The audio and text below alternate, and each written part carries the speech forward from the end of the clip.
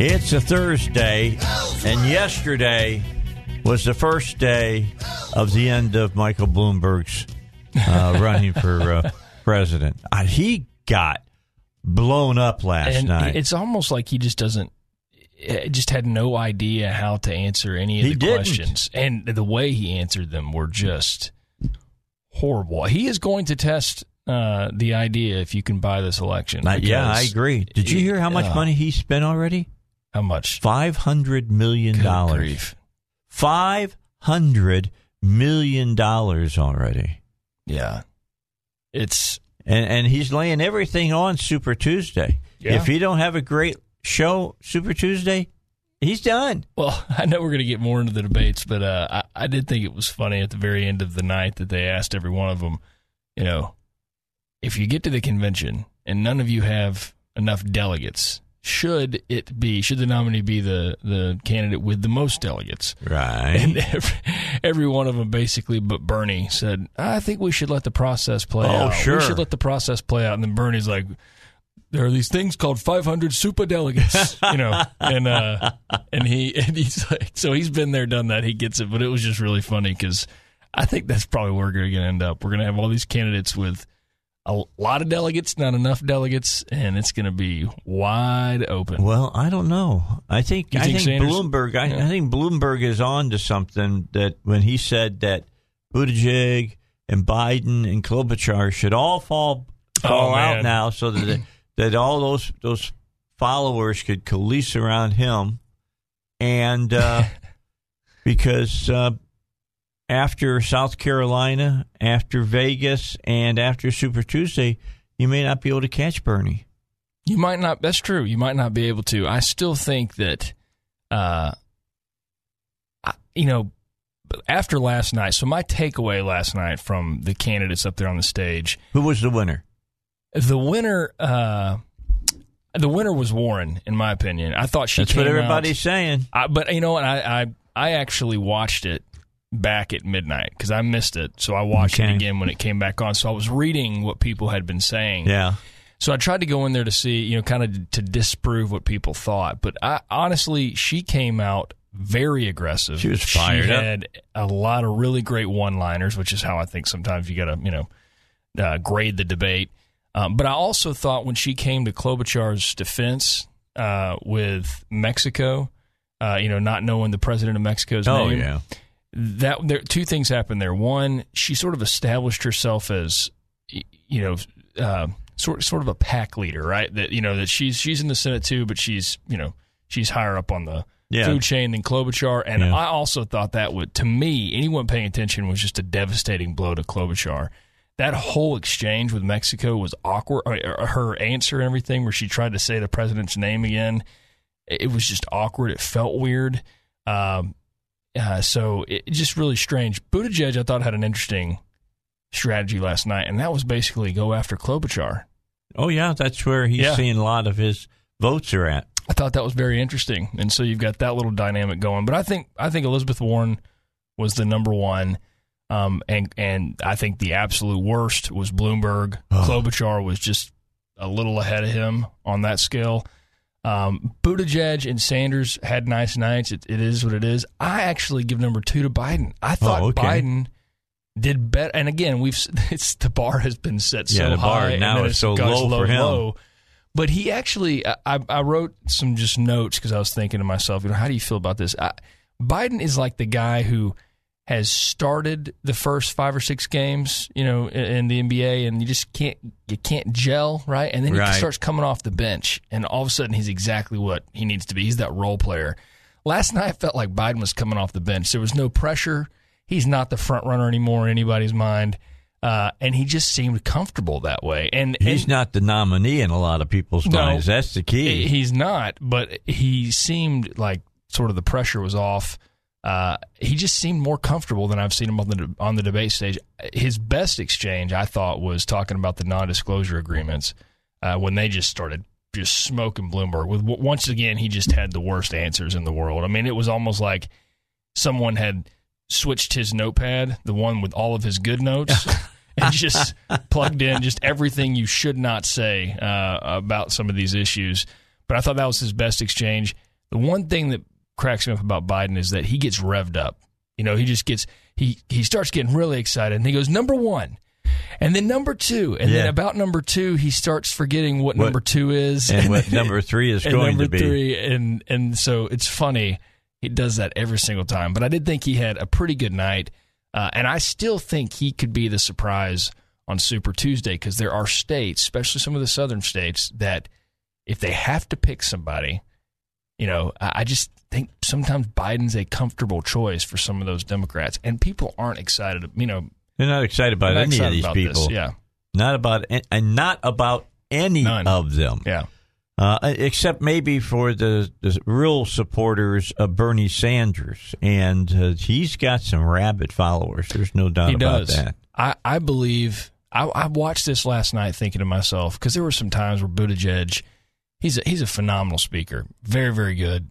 He's quick on his feet. Guy's smart as a whip. Obviously, they're all liberal. But I was just trying to put myself in that, you know, where would you want to go, right? Who's the guy And I really do believe if he, and look, it is what it is. It's just, you know, in the nature of you know, our country and the state we're in right now, I do think the fact that he is gay plays a huge role in a lot of these voters' mindsets, whether they want to admit it or not. I think African-American votes, it's just not, they're not going to go for a gay candidate. Right. And I think that takes so much away from Buttigieg. If he wasn't, I actually think he'd be leading the field right now, because I think he and Sanders are fighting for that youth vote. Warren maybe to some degree, but there's just not a candidate on that stage that anybody can get excited about, because you look at Elizabeth Warren and Bernie Sanders and you're talking socialist agenda, not hiding it, although I did think it was funny that she started labeling herself as a capitalist last night. Oh, she'd been saying that for a while. But, I mean, she's been, but not as vocal on the But everything else stage that I'm wanting to do is socialist. You know, I mean, it's one of the most weirdest things I've ever seen. Yeah, it's not much to be excited about if you're a Democrat. Okay, so when I look at the Democrats, I allow CNN to tell me what they're thinking. Because that's a whole bunch of liberals looking at the people that are somebody's going to run for their party. Here's what they were saying last night. Michael Bloomberg, welcome to the arena. It was his first night, and he felt it. Let's bring in the power players to get a take. Gloria Borger, what's the big headline? Bloomberg was awful. I'm sorry.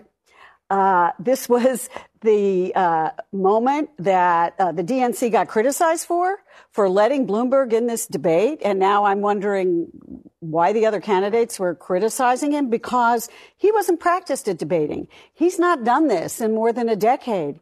And I think the notion, even for a Mike Bloomberg, that you can step in and go toe-to-toe on this stage with people who've been doing it, what, Andrew Yang, for a couple of years? Yes, a couple of years. It seems to me that that was difficult for him.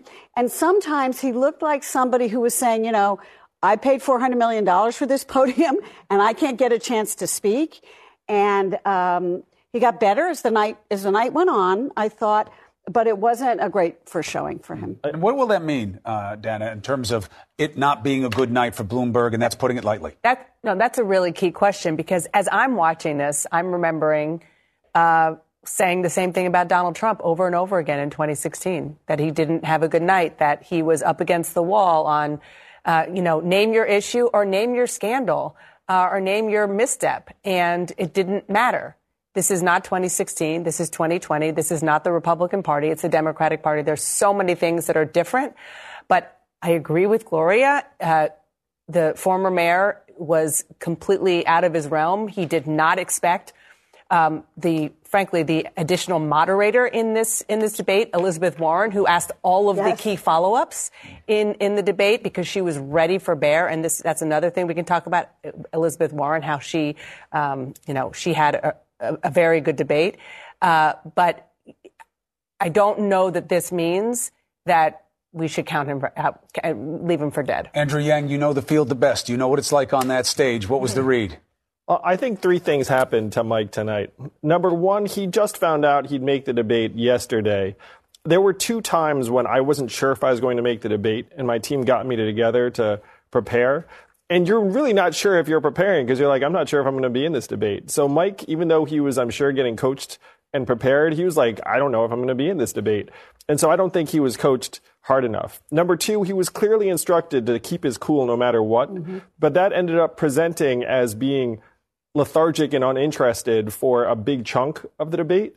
And the third most telling thing is that if I'm his team, you know he's going to get a stop and frisk question, like a gender discrimination or mistreatment question. So you coach him and you have him give you 60, 75-second answers over and over again until he can do it in his sleep. And the fact that he did not have those answers at his fingertips lets me know categorically he was not properly prepared for this debate. Well, they say they coached him on all of those issues. So, and that he had extensive debate prep with real mock debates, with his aides playing all the roles of all the people. Listen, this was a disaster for Bloomberg. Bloomberg went in as the Titanic, billion-dollar machine Titanic. Titanic meet iceberg Elizabeth Warren. She took him to task in a way that I've never seen in a debate. She took it over. She prosecuted him. But the worst part about it is, for me, a lot of African Americans are placing great hope in Bloomberg. Despite the stop and frisk and all that sort of stuff, you're seeing people trying to move over there. And he just wasn't ready. He was tone deaf on issue after issue. And the reason why, he's not been in those living rooms. He hasn't been doing those town halls. He doesn't know attacking people for, I have too much money for TurboTax? This is a great answer. A lot of people watching use TurboTax. His answer on women was terrible. He got completely destroyed on the NDA question. His answer on stop and frisk was as bad as it could possibly be. And then he basically lied on his answer when it came to redlining. He, on every major thing that people who are looking for a champion, just wanting to see some contrition and some professionalism, he let people down tonight. And he's got to go back to the woodshed and get it from his team and come back better next time. All right, there you go. That's enough. Look, been saying this for some time now. Preach it, Brother Van Jones, because he's telling it straight. He really is. And I think he is, to me, he sort of encompasses the feelings of the majority of Democrats right now, because he knows that there just is not the candidate right now that he feels like can beat Trump. He said as much, I think, last night. The point he was making, and I agree with every point he made about Bloomberg. It was an atrocious night. I agree with what Andrew Yang said. He did not seem coached, or he just didn't listen, because you and I talked about this a week ago about stop and frisk and what the appropriate answer would have been. Yep. When the NDAs came up, and I, again, agree with Van Jones, Elizabeth Warren last night, she didn't just have a great debate where she was able to answer the questions and she had a few one-liners. She was just good. She looked the most comfortable up there on stage. And when she took over and basically started prosecuting Bloomberg over the NDAs, it really was. It was a moment in that debate that I think a lot of people will remember. And he looked like basically a little deer kid in the headlights, little kid getting in trouble. But Van Jones is absolutely correct. People, Democrats, those who just wanted to hear something from Bloomberg, they look. I see signs in Little Rock, people popping out just wanting to support Bloomberg because they think he's the best option to beat Trump. Democrats just wanted something from him. They got nothing. And they got nothing. Yeah, it was really, seriously, you're right, nothing. Nothing. He had one dig he tried to make towards Bernie, and it just you could hear a pin drop when he said it. There was no applause. It was just awkward. He was basically calling him a rich socialist. Yeah, you got your $1 million and you own 3 houses. But even the delivery. So I think it's funny when if you're listening and you did not watch the debate, trust us when we both say nothing good came from it for Bloomberg. No. There was not one good exchange. I had been talking earlier in the week, and Zach, you remember, why did he want to be in this debate? He's not on the ballot.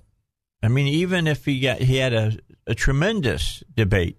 It's not going to show up, except in national polls. It's not going to show up at the ballot box, so to speak.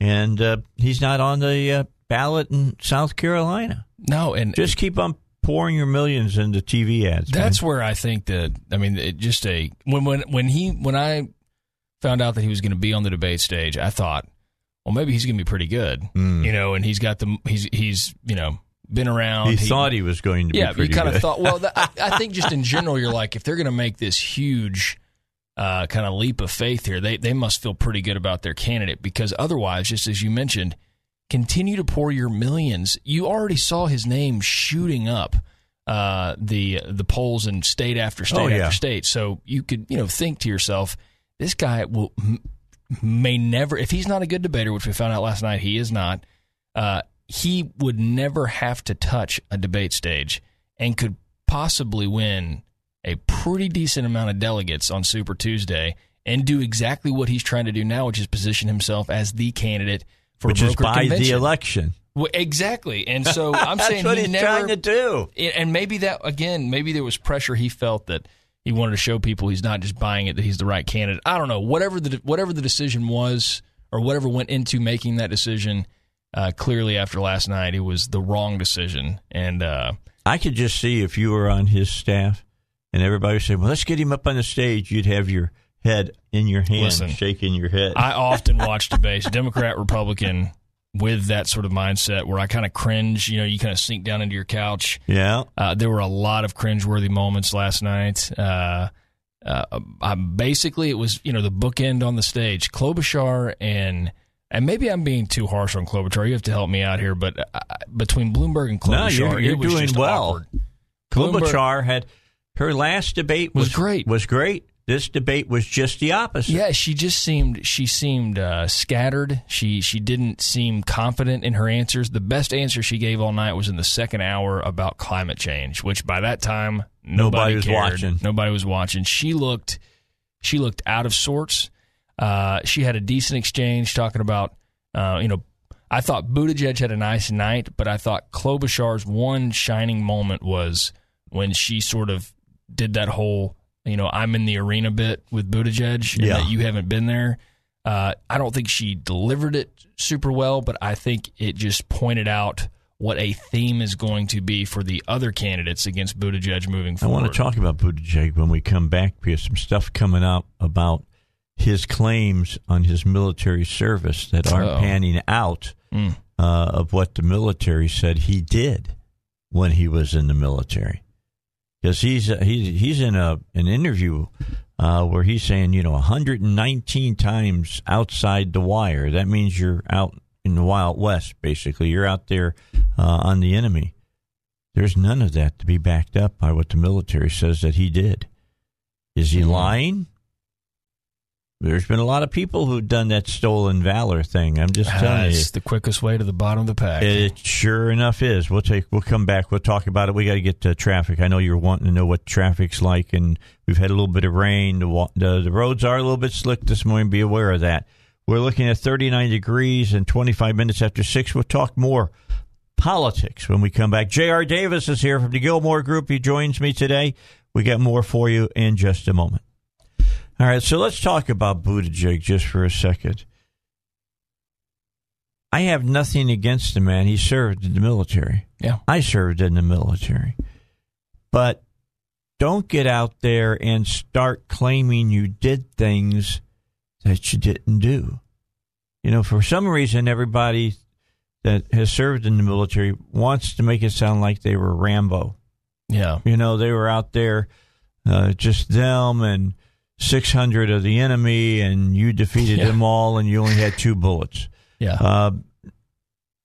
He made a statement in a recent interview. It was on television. I forget who he was talking to, but he said that he was talking about what I did when I was in the military, and he says 119 times outside the wire and all this. Problem. They're going to fact check you on that stuff. I'm just going to tell you. Yeah. The people are going to fact check you on that. And they can't find any facts from the Department of Defense on that. And if you went outside the wire 119 times, they would know. Yeah. They know everything that you were doing weird... over there. I'm going to have you hold your thoughts. Yeah. We're up on the news coming up here. Let's find out what's going on with that. And then JR and I come back, because I think this could be Buttigieg's Achilles heel, to be honest with you. All right, so The Hill has been doing a story on this about Buttigieg. In his speech saying that he was going to run, he says, out on the campaign trail, Buttigieg has talked about the 119 times he says he crossed, quote, outside the wire, leaving the relative safety of the base as a vehicle commander on convoy, security detail in dangerous parts of Kabul. Quote, we learned what it is to trust one another with our lives, Buttigieg said in his presidential launch speech. The documents do not say anything about Buttigieg's time outside the wire, which I'm going to tell you right now is strange, okay? But military officials who reviewed the documents for The Hill note that he likely did not engage in direct combat, because that would have earned him a Navy combat ribbon, which he did not have.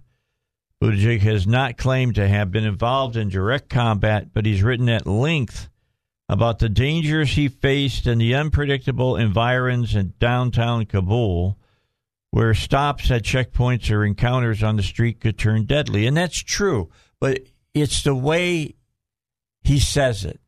It's the way he presents it.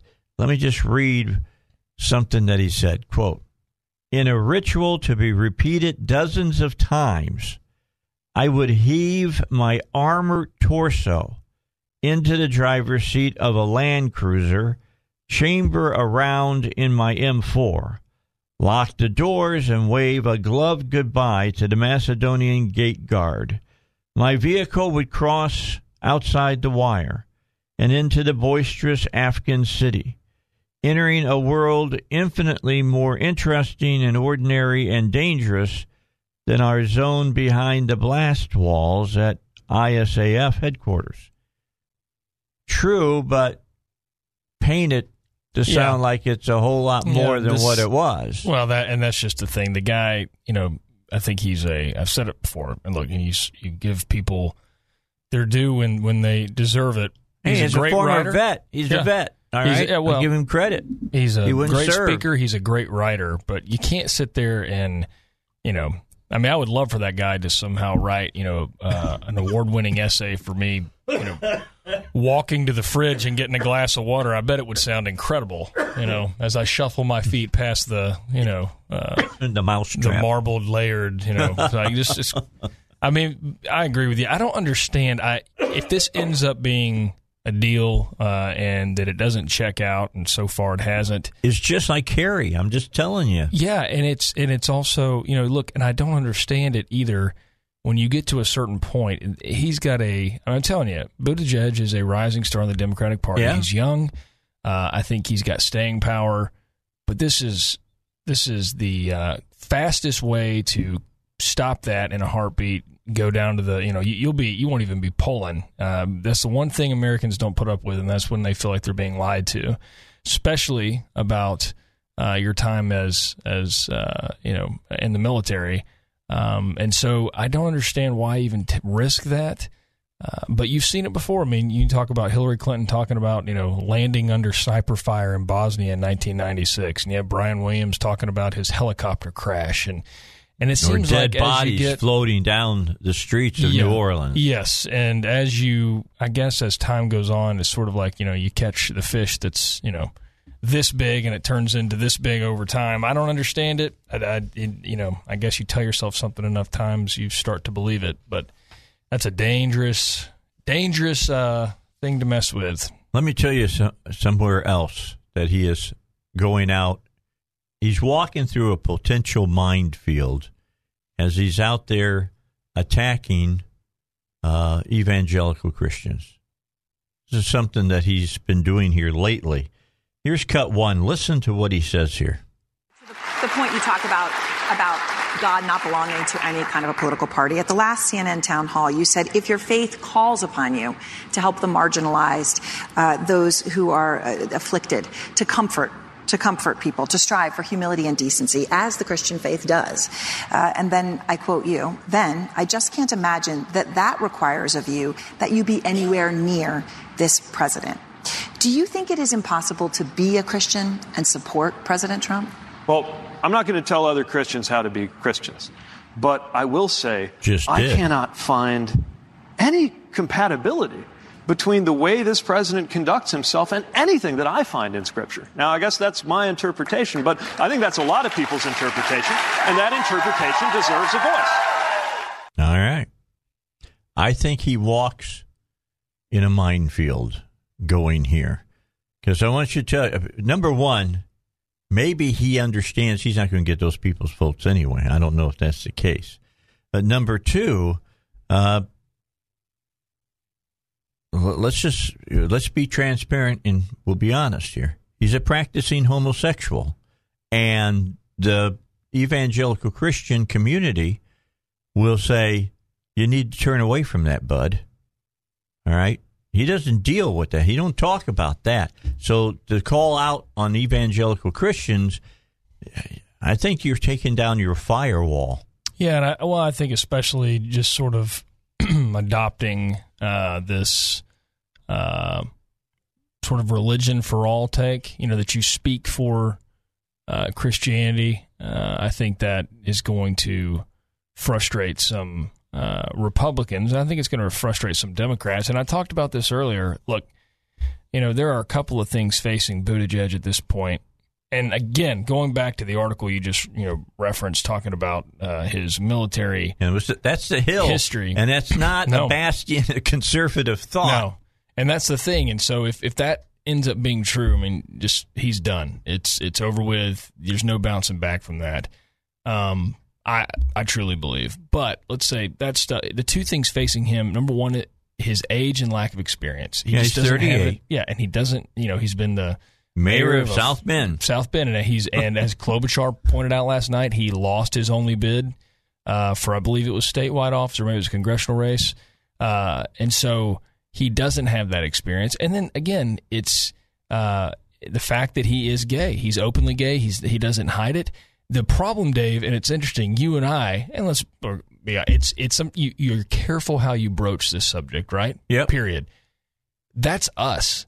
The Democratic Party is terrified of approaching this in any sort of way, which is why I truly believe there's a lot of voters still that don't know that he's gay. And I think that is going to continue to hurt him. I think last week you mentioned you were watching, was New Hampshire? It was Iowa. It was a caucuser in Iowa who was caucusing for Pete Buttigieg and found out that he was gay.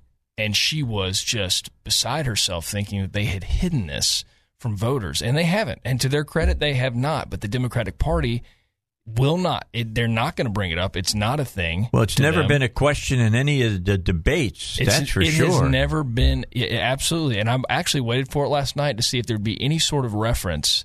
And there never is. No. And I think that if he were to capture the nomination, it'd become a big issue. It would become a gigantic issue. And I think it ends up, I think it's a landslide victory for Trump.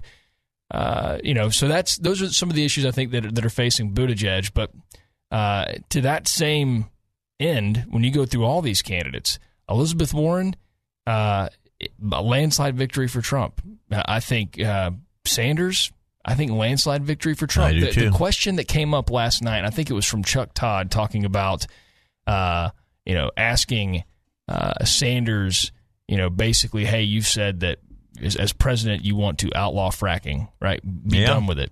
And he said, well, that's, and then he cited some statistic about Pennsylvania, a swing state, a state he needs to pick up.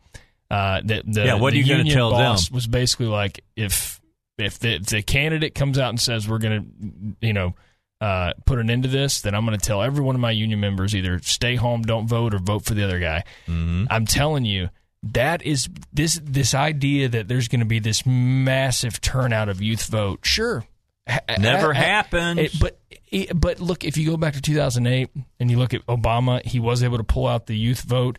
The problem, though, you can have as much youth vote as you want in some of these concentrated areas, and you're still going to lose. Ask Hillary Clinton. She won the popular vote by, 3-4 million? It doesn't matter because that's not the way we decide. You got to play You have to play the electoral game. College. Yes, as decided by our Constitution. And I believe that there is not one candidate that can capture those key states that you need to capture in order to win. You can win California. You can win New York. You might even win Florida, but you will not win those Rust Belt states. And I really, truly believe that. And I just don't think there's a path to victory for any candidate up there on that stage, except for possibly, again, Joe Biden. But Joe is just, like I said, I think the bar is he's got so many leaks in his ship. They're just spending time bailing. And here, by the way, here's the difference. When they were talking about, I think it was Dana Bash who talked about, the Bloomberg-Trump comparison that yes. I sat here in 2016 and said he had bad debate after bad debate. Look, I thought that too, but there's a difference between Trump and Bloomberg. Trump owned it, and Trump was confident. Even when he was trading barbs and they were all attacking him on stage, you can remember Trump doing that smile he does, and he's just sort of like, sloughing it off, no big deal. Yeah, he's Trump. So what? Yeah, he's like, so what? No big deal. Yeah, everything just kind of rolled off his back. Bloomberg was not that way at all last night. He looked super uncomfortable. He looked like a kid whose parents had just dressed him down. Exactly. He looked so uncomfortable. He was not confident at all, and he continued to give just terrible answers. At least Trump's answers were, I don't know if they were great answers. I don't remember. I just remember they weren't those answers. And those answers from Bloomberg last night were just terrible. So I say all that to say, give me one candidate that Trump will not wax in a general election when he paints them as, whether it's Mini Mike or Pocahontas or whatever he wants to do. He is going to destroy his candidate over and over and over and over and over again. And I don't know if there's anyone there that has the staying power that can withstand it. They all want to fight him. They all want their opportunity. But I just don't think there's a good candidate up there on that stage. You may want to fight him. Here's what I always say when people say the champion is able to be defeated before they ever get into the ring and take a punch. And remember also, just because there were, 6 candidates up on stage last night, there are plenty of candidates on the ballot. There are still a tremendous amount of Democrats that will be close on the to 20 ballot. On there? I believe so. Wow. Tom Steyer was tweeting last night about, do you miss me yet? I'll see you in South Carolina. Another guy needs to just pocket his money and go home. I'm telling you, it ain't between 6 folks.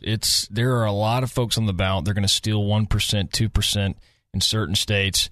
This thing's far from over. I do think Bernie is the favorite. I think he could run away with it, but I also really do believe that there is some sort of wall there that the DNC and there are other candidates that are there to keep Bernie from capturing that nomination. And as long as Biden just holds it together, just truly just holds it together till Super Tuesday, I think he can win some states that he needs to win. Crazy Joe. If he can have a strong performance in South Carolina, I think he can win some of the bigger states up for grab on Super Tuesday. And so we'll see what happens there. If Joe and Bloomberg just sink in the next 2 weeks, you're right. Maybe it's Bernie's. Maybe Bernie wins this thing going away, and we'll get our Bernie. It's going to be Trump matchup. It'll be Sanders and Clinton, Hillary and Bernie. Oh my goodness! Who do you think? I'm just kidding. I know we're early in the process here, but who does he? It's weird. It's hard to think of him with someone else, right? Like AOC. Oh my goodness! It's got to be someone who's equally. What's the age limit for being vice president? Is it 35 as well? Well, I think it would have to be, right? Just in case, because if the president were killed, to die, the president had died. What is she? She's still. Oh, she's in her late 20s, early 30s. Yeah, not 35 for sure. No, she's not there. I just always wonder because you can always kind of think of a candidate and say this would be a good vice presidential nominee or something like that. It's hard to picture anyone with Bernie Sanders. Water. I mean, hey, look, you could have Abrams down there in Georgia. Oh, my Lord. Yeah, the one that didn't win the gubernatorial race, but I'm telling you, CNN says that within the next 20 years, she's going to be a presidential candidate. Oh, I thought she was going to be a presidential candidate this time around. I really did. Just might as well throw your hat in the ring. But she has positioned herself as really kind of the perfect candidate for Democrats as a vice presidential nominee. They've brought in a ton of political operatives to the state of Georgia. I mean, they want to basically offer Georgia to the Democrats and say, pick Stacey Abrams. You can have Georgia. You have an African-American female on your ticket. I think she'll end up being I think she will be considered by nearly everybody there up on that stage for the number 2. Wow. Like you talking about. That's interesting. It's a Southern African-American female that could deliver you the state of Georgia. That's the boldest prediction I've ever heard you make. Just watch. She will be considered. Impressive. If she's not picked, you will hear her name a lot once the nominee pops up. And we'll come back. We'll talk further about that. Plus, let's talk about another Achilles tendon, and this one being for Bernie Sanders. And he addressed it a little bit in the debate, but not good enough. More coming your way. It's 6:51 and 39 degrees. Looking for some rain early, and then it's going to clear out. And looking to tomorrow, sunny with a high near 60 degrees. Nice day tomorrow. It's going to be tomorrow, not today. All right, a break. All right, back with you. We were looking at the ages of the candidates. Klobuchar will be, nearly 60? Yeah, Klobuchar, so I'll run through these. Klobuchar would be, and this is on Inauguration Day. So when they take over as president of the United States, Klobuchar would be 60 years old. Pete Buttigieg would be 39 years old. I'm just going to do some of the front runners here. Warren would be 71 years old. Biden would be 78. Bloomberg would be 78. And Bernie Sanders would be 79. Going on 134 days old, assuming office. And you got to remember, and for folks that don't know, I mean, the oldest elected president before Donald Trump was Ronald Reagan. Right. Trump, he broke that record the last time around. I think he was 70 and some odd days old when he assumed office. 4 out of the 6 people on stage last night would all shatter that record by at least a year. Yeah. And that includes Warren at 71.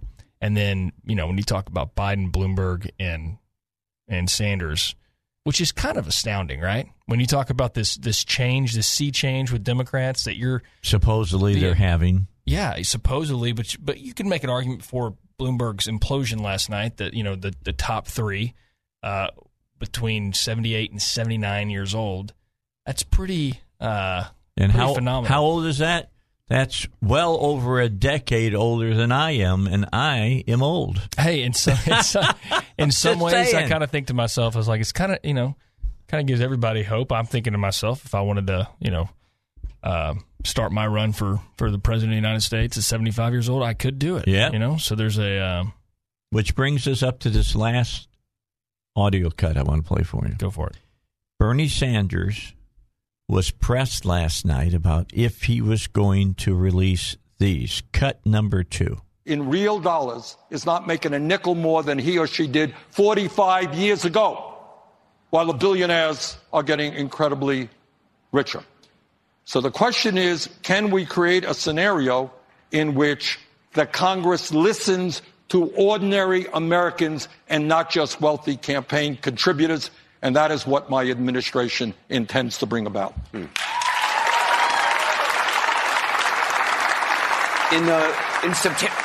September, just last September, you said that you would release your medical records by before the primaries. You haven't done that. You have released 3 letters from doctors, 2 of them cardiologists, 1 is your physician.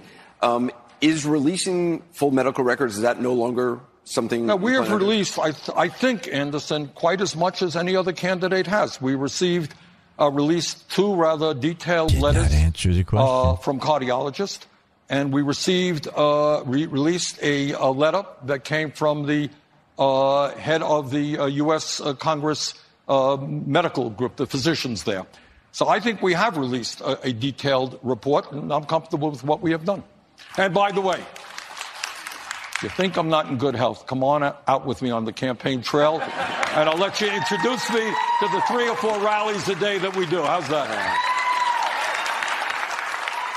It's a viable question. It is, and he didn't answer it with Anderson. No, he did didn't not answer it last night. And look, for anyone that thinks somehow these candidates, after everything that they've invested, are going to let some small, in their mind, medical issue derail their campaign, you are foolish in thinking that, and especially someone like Bernie Sanders, who has spent his entire career getting to this moment because he truly believes taking in socialism, America to communism. And he's not going to let some, heart issue or whatever he may have and probably does have derail that. As far as I know, I have not seen him putting nitroglycerin tablets under his tongue before he takes the stage. Well, I'll tell you this. If he does capture that nomination, they need to get a very, very healthy and reliable number 2. Yeah. Yeah, at least Biden was open about that. Says, I'm going to make sure I got a healthy, vice president because I'm not a spring chicken anymore. That'll be very interesting. I know we got to go, but something to talk about later. The vice presidential candidate for the Democratic nominee, I think, will be more consequential than ever before. Next week, we'll talk about it. JR, thanks for coming in. Always good to be with you. Appreciate it. Gilmore Group, Dave Elswick. I'm back in the 7 o'clock hour coming up.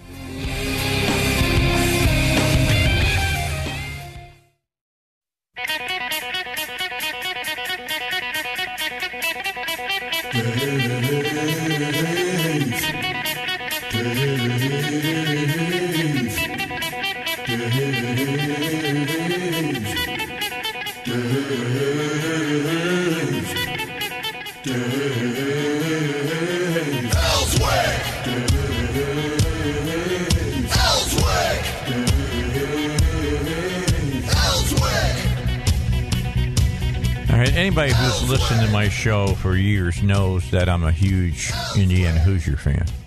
And in 1976, they did something that no other team has done in college basketball since. And that's that they went 32-0 that year. They were undefeated. Nobody else has been able to accomplish that feat since, which is kind of like the Miami Dolphin thing, still sitting out there in the NFL.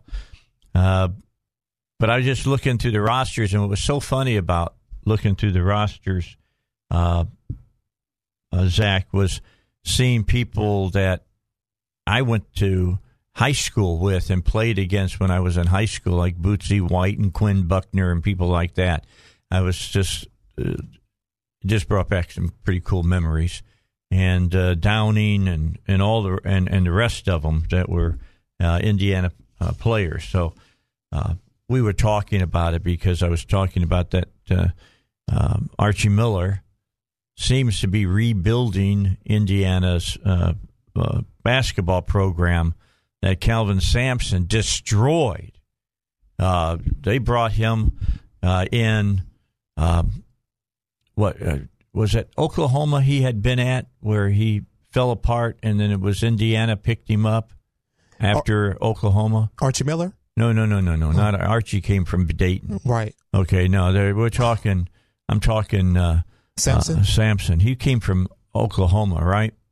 And he had problems there breaking the rules, and then he came over to Indiana, and then he got finally blown out at Indiana and should have because he destroyed the program there.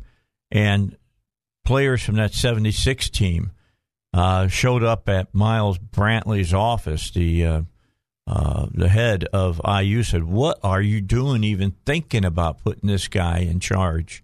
And had, of course, at that point, the athletic director, and they didn't want him. And sure enough, he did exactly what they said would happen. And now, of course, he's down in Houston building a program down there now. Every time I see him, I just wonder how long before something comes out. There's always something with him. And when I heard that when they were looking for the new coach here at Arkansas, his name appeared. That's right. And I said, do not bring that man in. I mean, twice. He did to 2 programs. Why would you want to be the 3rd program? So I'm glad that they didn't bring him in. It's the same thing with football. What's his name that ended up going over? Was it Mississippi State or Ole Miss? Are you talking Hugh Freeze? It was out at USC there for a while, or UCLA, one of the Pac-12, and everybody. He's the big flavor. And it ended up down in Florida, and now has come back. He was with Saban over at Alabama. Lane Kiffin. Oh, Lane Kiffin. All right. He's got as far as I'm concerned, that's not the guy you want to hire either. He's got all kinds of baggage as well. He doesn't have any loyalty to his players, that's for sure. Yeah, but I think that baggage came when, like I said, he was in his late 30s. Like I said, it was early on in his, like I said, when he decided to become a head coach. That's where all the baggage lays. Yeah, he just threw athletes to the side. Right. He didn't care. And because, schools and, in the NFL, of course, with the Raiders, people just wanted him at the time. And he was young, bright. He was what Sean McVay was with the Rams. Mm-hmm. And, of course, Shanahan with the 49ers. He's what they were over 10 years ago. But I think 10 years later to now, 2020, he's not the same. Even though, yeah, you're right. I wouldn't hire him as the Arkansas head coach. Let me tell you what, he doesn't have the same bloodline as Shanahan has. Well, he does not. I mean, his father, Shanahan's father, look what he did with Denver. Right. I mean, the man was a walking, talking encyclopedia of football, and then went over to Washington and changed things, and the whole idea there. I mean, he did. Yeah, some of that you're going to learn just through osmosis. Being brought up, by your dad when they're like that. But, Lane Kiffin doesn't have that. He's just a really opportunistic, aggressive person. Well, he chose to be that way because his father, Monty Kiffin, is a historic. Yeah, he was a great defensive coach. Exactly. So, I mean, Tampa Bay. That was just Lane Kiffin's choices. He chose to be that way. And he was tossing players to the left and right. That's why, with this whole thing with the portal now, I really don't have problems with that because I don't think it's right. You get, the team comes out and they want you to come play. They recruit you. They schmooze you or whatever. Ask you to come to play at their program. Right. There's other big programs that's looking at you, mm-hmm. and they're saying we're going to start you and whatnot, and then the coach leave. And knows he's going to leave. Right. All right, knows in the back of his mind, I don't see myself here longer than a year. Right. Okay, well, what does that say for the quarterback now that came to play for you because your particular thought offensively is the same thing that goes along with maybe you got the big arm or whatever. And now the guy who comes in, he wants, he's Woody Hayes, reincarnated, and he wants to run 3 yards in a cloud of dust. And so that means you're just going to be handing the ball off. Well, that's going to make it tough for you to show pro scouts what you can do. Exactly. All right. So I like the portal so that the players aren't just wedded completely to where they're at. I always thought it was not right to say, well, I want to go play at another team. And, okay, you can, but you got to sit out a year. Right. And it's a year of eligibility you didn't get back. Mm-hmm. That's wrong. It just ruins the whole college experience. Yeah. I mean, like I said, while you're young in college and just enjoying your youth, while you still have it, that ruins it. That just does. Yeah, I just thought that was wrong because, whether we like to admit it or not, college athletics is like minor leagues, especially in football. If you're or in basketball as well. I mean, you're only going to play 1 year in basketball if you're good. You got to play 2 years if you're playing collegiate football. Right. There's been some players that have tried to break out of that, in college football, but they've been stymied by the NFL and by the NCAA. You know what's interesting when I'm thinking about now with the XFL back? I'm wondering if there will ever come a time where possibly a high school player who's highly rated say, you know what, I want to go play in the XFL and then go play in the NFL. Well, yeah, I'm just showing that I can play. Yeah. Used to be, you know what they did? They'd go play in the Canadian Football League. Yep, that's true. That's not they don't do that anymore. In fact, ESPN doesn't show as much Canadian football as they used to. I mean, I used to watch Canadian football because it's so weird that, you know, the field's wider, the field's longer. You know, you can have more than one man in motion and all of that stuff. It's really crazy. I mean, watching all of those ends take off running at the same time for the line of scrimmage before the ball is snapped is just mind-boggling if you're the defense. And that's why in Canadian football, the offenses are so wide open. It's because you do. Have you watched any of the XFL yet? I have not. They got kind of a couple of interesting rules. They came up with a way that I think they can protect on the kickoffs from ball players getting hurt as much as they were. Okay. When you kick off, neither team can move from the line of scrimmage until the person who's receiving the ball touches it. Say what? And then everybody starts running. Wow. So that allows the returner to get up ahead of steam, but and protect himself a little bit. Yes. And it keeps the other team from being able to get a big head of steam up. You know, because you watch them run, they come running up to the line as the ball's being kicked, so they're already picking up momentum. Can't do that in the XFL. I thought that was interesting. I need to watch that. That's very interesting. That was one big rule change I picked up really fast, and I don't think you kick an extra point. You have to go for 2. Yeah. Okay. I think you got to always They're go for 2. They're really promoting the offense. Yeah. They really want the offense to be great. Yeah. Okay. Well, that's what people go for. That's right. You know, I live by that old adage, you know, offenses are for show, defenses are for championships, but still, when you go to the football game, you want to see the defenses shine because that's the exciting stuff. It's just like when you go to the baseball game. I enjoy a pitcher's duel because being a former pitcher, I know what goes into that. However, I'd much rather be into a home run derby game when everybody's just launching, you know. There ain't no failure to launch. It's just get up there and knock it out of the ballpark. That's right. You know, we haven't talked about this, Zach. I got to ask you your thoughts. How bad of a season is it going to be for the Astros? How bad? I mean, seriously. I mean, they're already talking. You heard Dusty Baker say, I hope all the other teams won't be throwing beanballs. And I'm there's some validity in what he's saying. Oh, yeah. There's some players out there, and more of them are beginning to stand up and talking about how irritated they are that none of the players are being punished.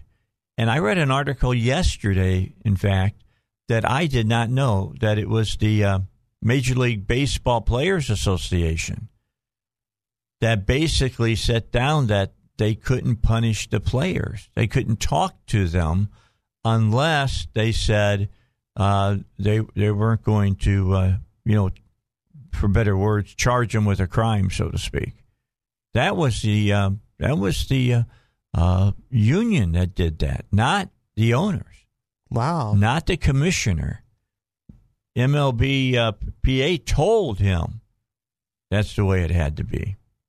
Interesting. So that's why we've not seen a lot of players get disciplined. That's right, and that's why you have you got owners, you got GMs, you got managers that are getting hit left and right. Yeah, but no players. Yeah, there's not been a player unless you were playing and now you were being looked at as a manager, and then they withdrew their offer to you. It's very interesting because you have Austin Trout, of course, for the Angels. He's been speaking out. Oh, he boldly. blew him up the other day.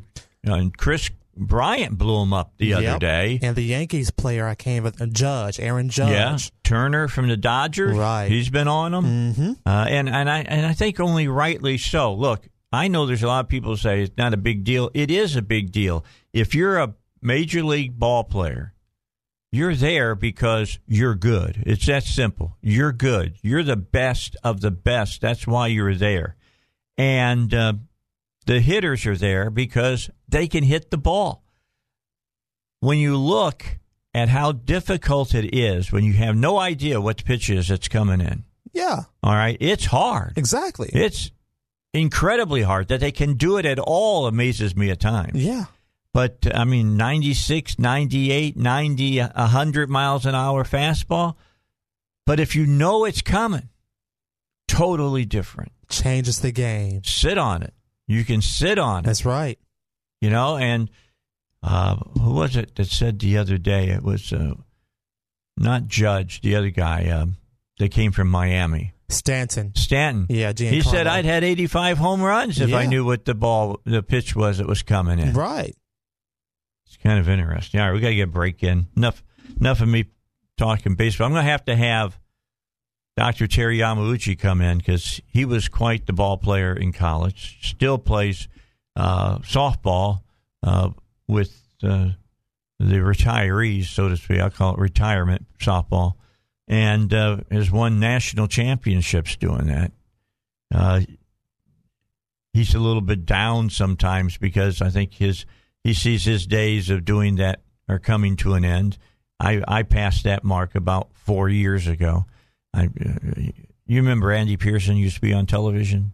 Okay, Andy used to play what we call old-time hardball. There used to be a group of guys that got together and played baseball that were over 55, and they still played fast pitch.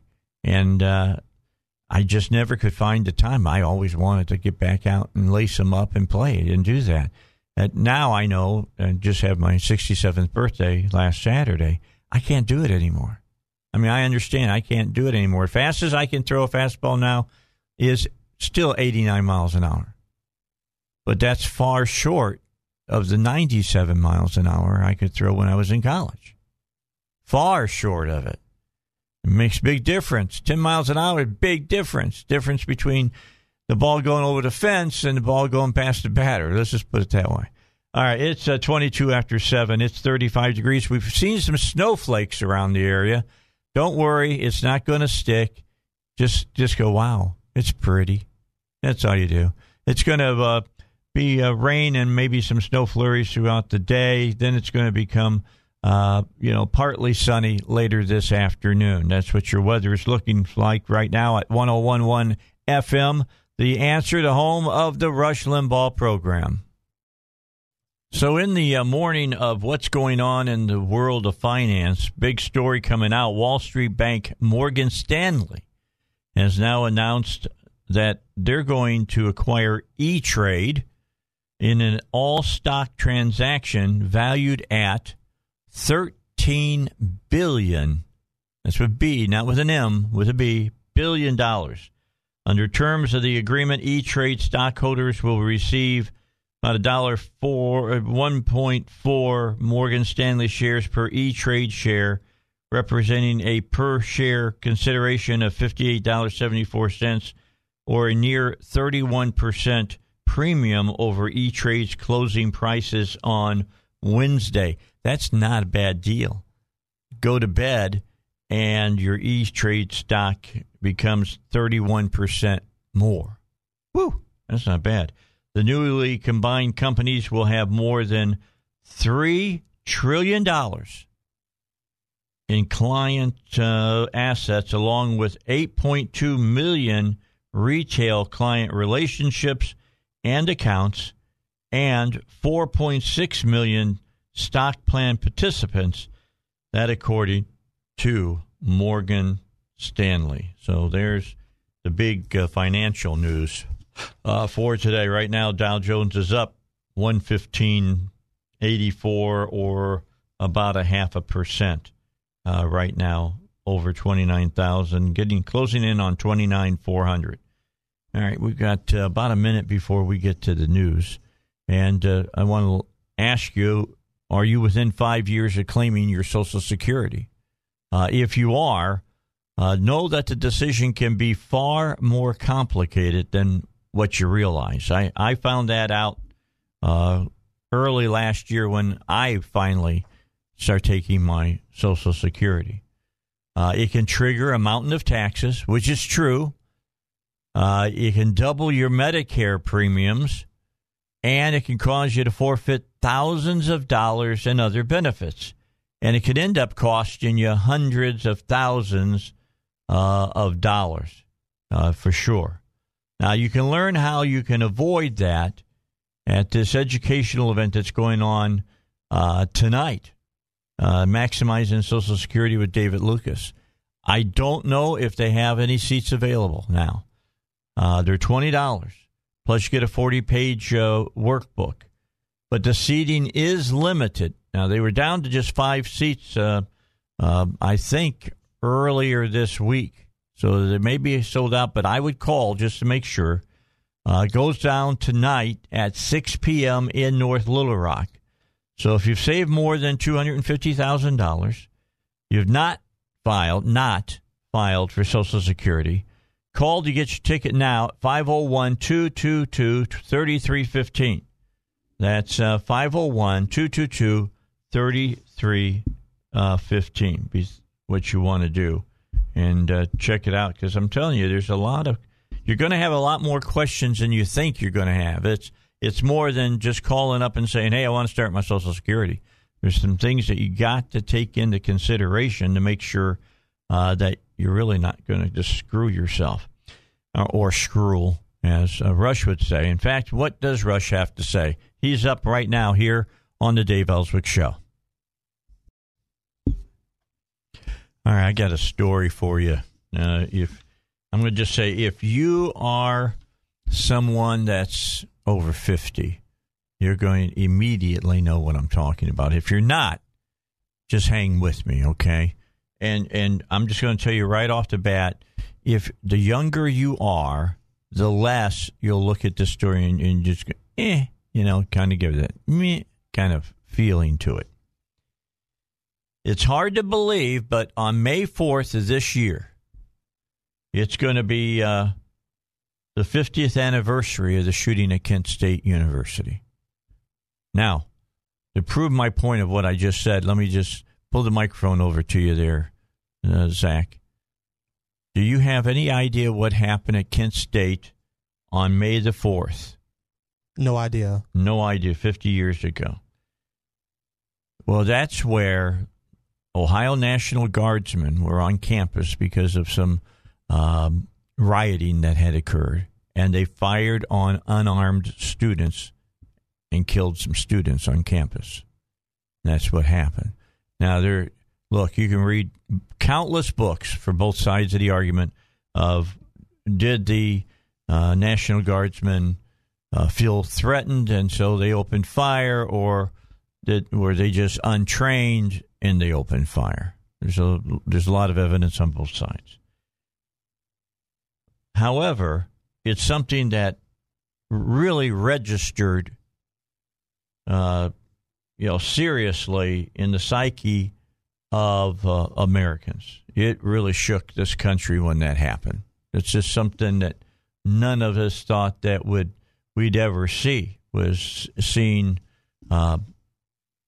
American military personnel open firing on our own people. Witnesses, military and law enforcement experts, historians, and activists are divided on whether the shooting was justified. And I agree with what the story says. That's a discussion for another day. But it appears that Kent State is going all in on pouring salt in the wounds of America's Vietnam veterans. If you had to pick someone to talk at commencement at Kent State on the 50th commemoration of the shooting, who's somebody that you would think that you would never have come?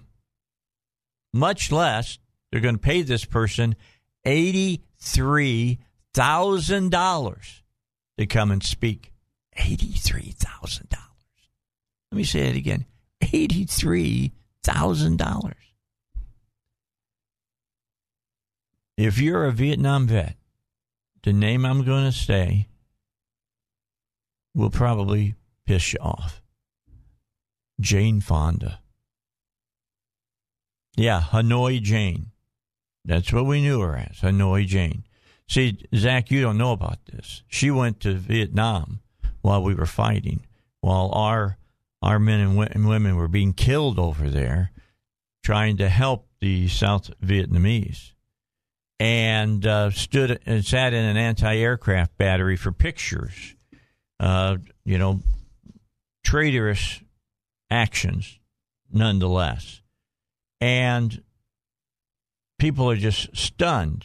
The president of Kent State announced that the actress, activist, and former, and there's a question mark behind that, communist sympathizer, Fonda will be one of the speakers at an anniversary commemoration of the shooting on May the 3rd, and that she'll be paid a whopping $83,000 to reminisce about her anti-war activism. Quote, the 50th anniversary of one of Ohio's darkest days has the potential to serve as a moment of unity, understanding, and healing in a nation that is deeply divided. It was said by a former 101st Airborne Division server and later a Green Beret who earned a Bronze Star for his service in Iraq. LaRose is his name. His last name is LaRose. I'm looking to find out what his first name is because I don't have that in the story. But he says, however, Kent State's decision to pay Jane Fonda $83,000 to speak at their commemoration event does the very opposite. And he says that Vietnam vets deserved a much better reception than the one they received when they came home from Vietnam, because they weren't the politicians who chose which battle to fight. They were the soldiers, sailors, airmen, and Marines sent into the battle, and we should say one thing to them: welcome home. And we've made up for some of that over the last 10 to 15 years, where we've had marches after 9/11 and whatnot, and we've invited Vietnam vets, as rightly we should, to march with the other military members. While LaRose says he understands that people can disagree on policy issues, especially matters of war, quote, what's not okay is providing aid and comfort to the enemy and willfully serving as a propaganda tool for those engaged in hostilities against the United States. And Miss Fonda did that, the very definition of treason. And LaRose noted that on Twitter that he supports free speech, but the university should not be paying $83,000 for the privilege. And man, I can't agree any more than what this guy has just said. Young people will have no idea why older Americans are going to get bent out of shape about this. Do some checking on your history. It's important that you do that. Do some checking on history to understand why people feel this way about her. And there's a lot of facts, not just feelings, facts about this. I mean, I remember my brother was serving in Vietnam when she did that. And I took serious umbrage to it at the time. All right, 7:42, better known as, 13 minutes until 8 o'clock. 8 o'clock, Bugman's going to stop by. We're going to talk to him, see what's going on.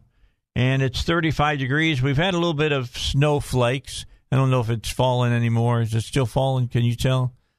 I couldn't tell. I can't. There's a little bit of, it's kind of foggy out there again today. And we're looking for moving into partly sunny with a high near 46 degrees today. That's your weather. Let's find out the traffic. That's up right now here on 101.1 FM. The Answer, the home of the Rush Limbaugh Show. For you who remember Kent State, you remember this. Twin soldiers and Nixon's coming. We're finally on our own. This summer I hear the drumming. For dead in Ohio. Gotta get down to it. I'm just telling you, it was a seminal moment when it happened. I just think that this president of that college, Kent State, just out of his mind. I just don't understand why he thinks having Jane Fonda, of all people, I mean, having John Kerry would be bad enough, but to have Jane Fonda, who went into North Vietnam during that time and sat on an anti-aircraft battery for propaganda pictures, come in and speak, and then pay her $83,000 to reminisce about her anti-war activism. Unbelievable. I hope the people of Ohio just raise enough cane that they'll resend their offer to her. I'm sure that can be done. But, I mean, it really did. I got the story. I saw the story today. It just totally flipped me out because, I was talking to Zach in the break, and Zach's 28, all right? So it's a 28, right? Am I right? 27, okay. And, he probably doesn't have a clue about a lot of the stuff that went on during the late 60s, early 70s. And I'm sure if I talked to him about the anti-war movement, back in that day in the the late 60s, 65 on, 68 in Chicago, things of that nature, he may have heard some, but he doesn't really know what happened unless he's done some reading, extensive reading about it. So, it's hard for people to understand when people hear Jane Fonda is going to come and speak at Kent State, why people would say anybody but Jane Fonda. And look, I have no problem, freedom of speech, whatever she wants to say. I do know that paying her $83,000 is beyond the pale. I got to think that you can figure out how to pay a lot less money than that for her. I mean, what has she really done? I mean, she marched during the Vietnam War. Then she became a health guru and had all of her tapes about, buns of steel and all that crap. She married Ted Turner. Then she divorced Ted Turner. And now she's out, I guess she's becoming, the last thing I heard, did she become an animal activist or something? She's got, she's one of those people, she's got to be out in front of people all the time. That's where she finds her worth, is people looking at her with, fawning looks. Oh, it's Jane Fonda. I don't look at her that way, just saying. And I hope Kent State rescinds that invitation, to say the least. All right, so does your dog really feel love? We'll end on something not as controversial as Jane Fonda, all right? Although this might be more controversial than I'd like to say. Because when you start talking about people and their pets, you can get controversial real fast. There's a new book that argues that when it comes to dogs, the word love is necessary to understanding what has made the relationship between humans and our furry best friends one of the most significant interspecies partnerships in history. Clive Wynn, founder of the Canine Science Collaboratory at Arizona State University, yes, the tax dollars for people in Arizona State and in America goes for this, makes the case in, quote, love, a dog is love. Why and how your dog loves you. The animal psychologist, 59, began studying dogs back in the early 2000s, and like his peers, believed that to ascribe complex emotions to them was to commit the sin of giving human emotions to animals, until he was swayed by a body of evidence that was growing too big to ignore. Quote, I think there comes a point when it's worth being skeptical of your skepticism, the Englishman said. Canine science has enjoyed a resurgence in the past 2 decades, much of it extolling dog smarts. Titles like, quote, The Genius of Dogs, unquote, by Brian Hare, have advanced the idea that dogs have an innate and exceptional intelligence. Wynn, however, plays spoil sport, arguing that Fido is just not that brilliant. Pigeons can identify different kinds of objects in 2D images. Dolphins have shown that they can understand grammar.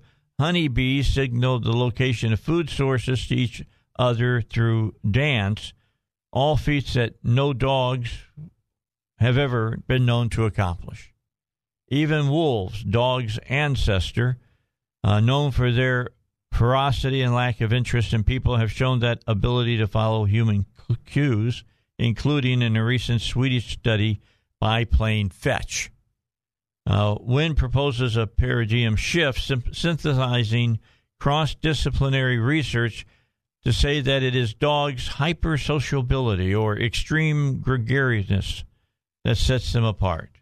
One of the most striking advances comes from studies regarding oxytocin, a brain chemical that cements emotional bonds between people, but which is, according to new evidence, also responsible for the interspecies relationships between dogs and humans. Now, he does not go as far to say that your dog has a cognitive ability to say, I love my master. You know, he probably doesn't have a word for it. He just feels that way because there's of these neurochemicals sequences that are happening within his brain. So when Fido is coming up to you and wants to sit by you and throws those puppy eyes at you, that's just, a syndrome that they have. They call it Williams syndrome. It's a desire to form close connections, to have warm relationships, and, to feel loved. And, I mean, you got to break this down where you say, well, what is love? And love is chemical kind of equation. It's chemicals inside your brain acting and reacting. They give you the feeling of love. They give you that feeling of butterflies in your stomach and all of that, raises your heart rate or whatever. But, your dog's not going to put on, not going to go out and buy you some chocolates and bring them and sit them at your feet, or go and tear, flowers out of your garden and bring them to you and tell you how much he loves you like that. But wants to sit by you and be petted by you because he has that same kind of chemical dependency. All right, so Zach, last night I did something that I've been wanting to do for quite some weeks, in fact, months. I watched Joker last night. I saw it. It's a great movie. There's no doubt. It's the kind of movie that you watch and you kind of walk out and you feel bad because you liked it. And I know you've seen it, so you probably understand what I'm saying. Yes. All right. What I was kind of interested in, and what I found interesting, is that they said that this was such a stand-alone movie. But the whole Batman mythology plays out. I mean, everybody's names and everything is all from the Batman DC comics. Right. I mean, from Thomas Wayne to, his last name to his mother, who was crazy and let her boyfriend mistreat him. All of that is from Kane and the guys who brought up Batman. And, of course, at the end of the movie, I'm not giving anything away here, I don't believe, they replay the beginning of the Batman saga. So my son and I had a long discussion afterwards, and I told him they had already greenlit Joker 2. They're going to do a second movie. And they have announced that the Batman will play a large part in it. And he says, I don't like that. I thought it was going to be a standalone. I said, how can you even say that after watching the movie? This is how the Joker came to be the psychopath that he was. And I said, the whole Batman thing plays up right in front of you. The whole thing. And I thought it was good. Look, let me be, completely transparent here and telling you that who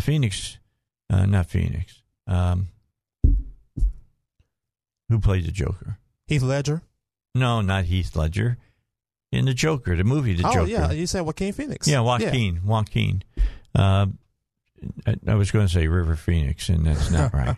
Joaquin Phoenix, who played it and got the Best Actor award, rightfully deserved it. He was awesome. Yes, he was. He was really good. If you ask me who did the best Joker, I would always say that it was Heath Ledger.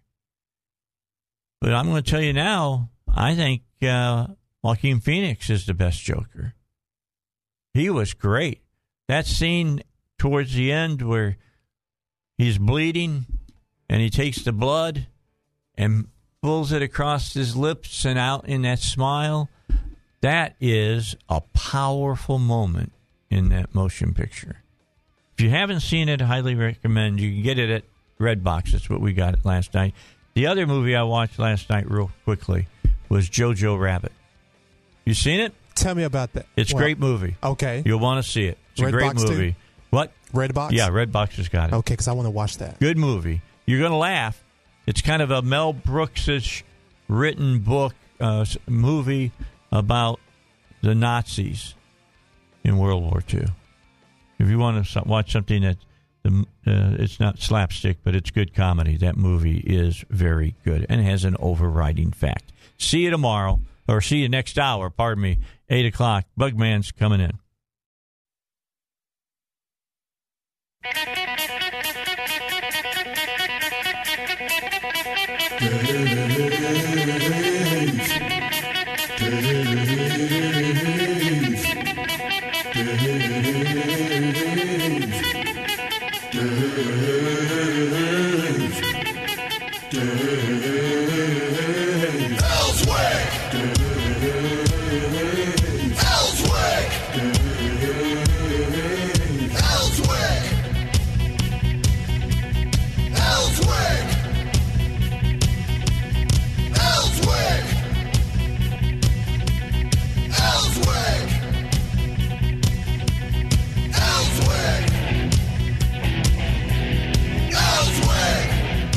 Just had somebody send me a text and said, hey, Dave, traffic's really bad.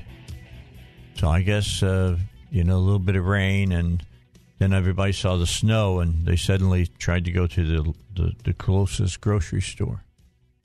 So I don't know. Just interesting.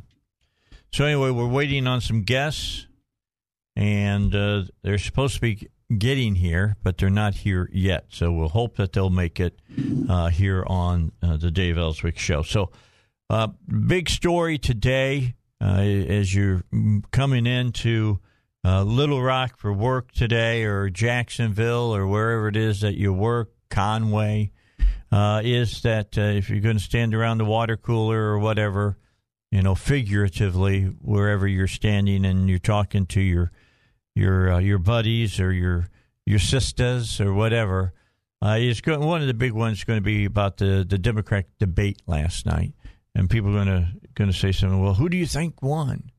Well, I'm going to tell you that the overall consensus that I've been able to garner from all the different articles that I've read, and I've read several now this morning, is that it was Warren. Elizabeth Warren, Senator Elizabeth Warren, won last night, and more because she was just so aggressive and out front and they must have just wrote her up a bunch of one-liners that she could attack Bloomberg with, and that's what she did. And that one-liner kind of stuff is the stuff that people remember. They remember a good one-liner, and when she went after Bloomberg about, when you think of women, do you think of dog-faced lesbians and things of that nature, which is something that Bloomberg said one time, and I think it was about somebody that was a member of the royal family in England, if I'm not mistaken. So, and then talking about the non-disclosure acts that he's made so many women sign, and being asked if he was going to make those public, and as Elizabeth Warren said, so that we'll know about what the people who had to put up with you went through.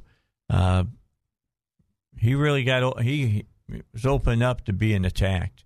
I do believe some of the stuff that came out earlier, late last week, early this week, may have been from his own campaign to try to mitigate some of this, so that the first time people are hearing it wasn't from the debate stage.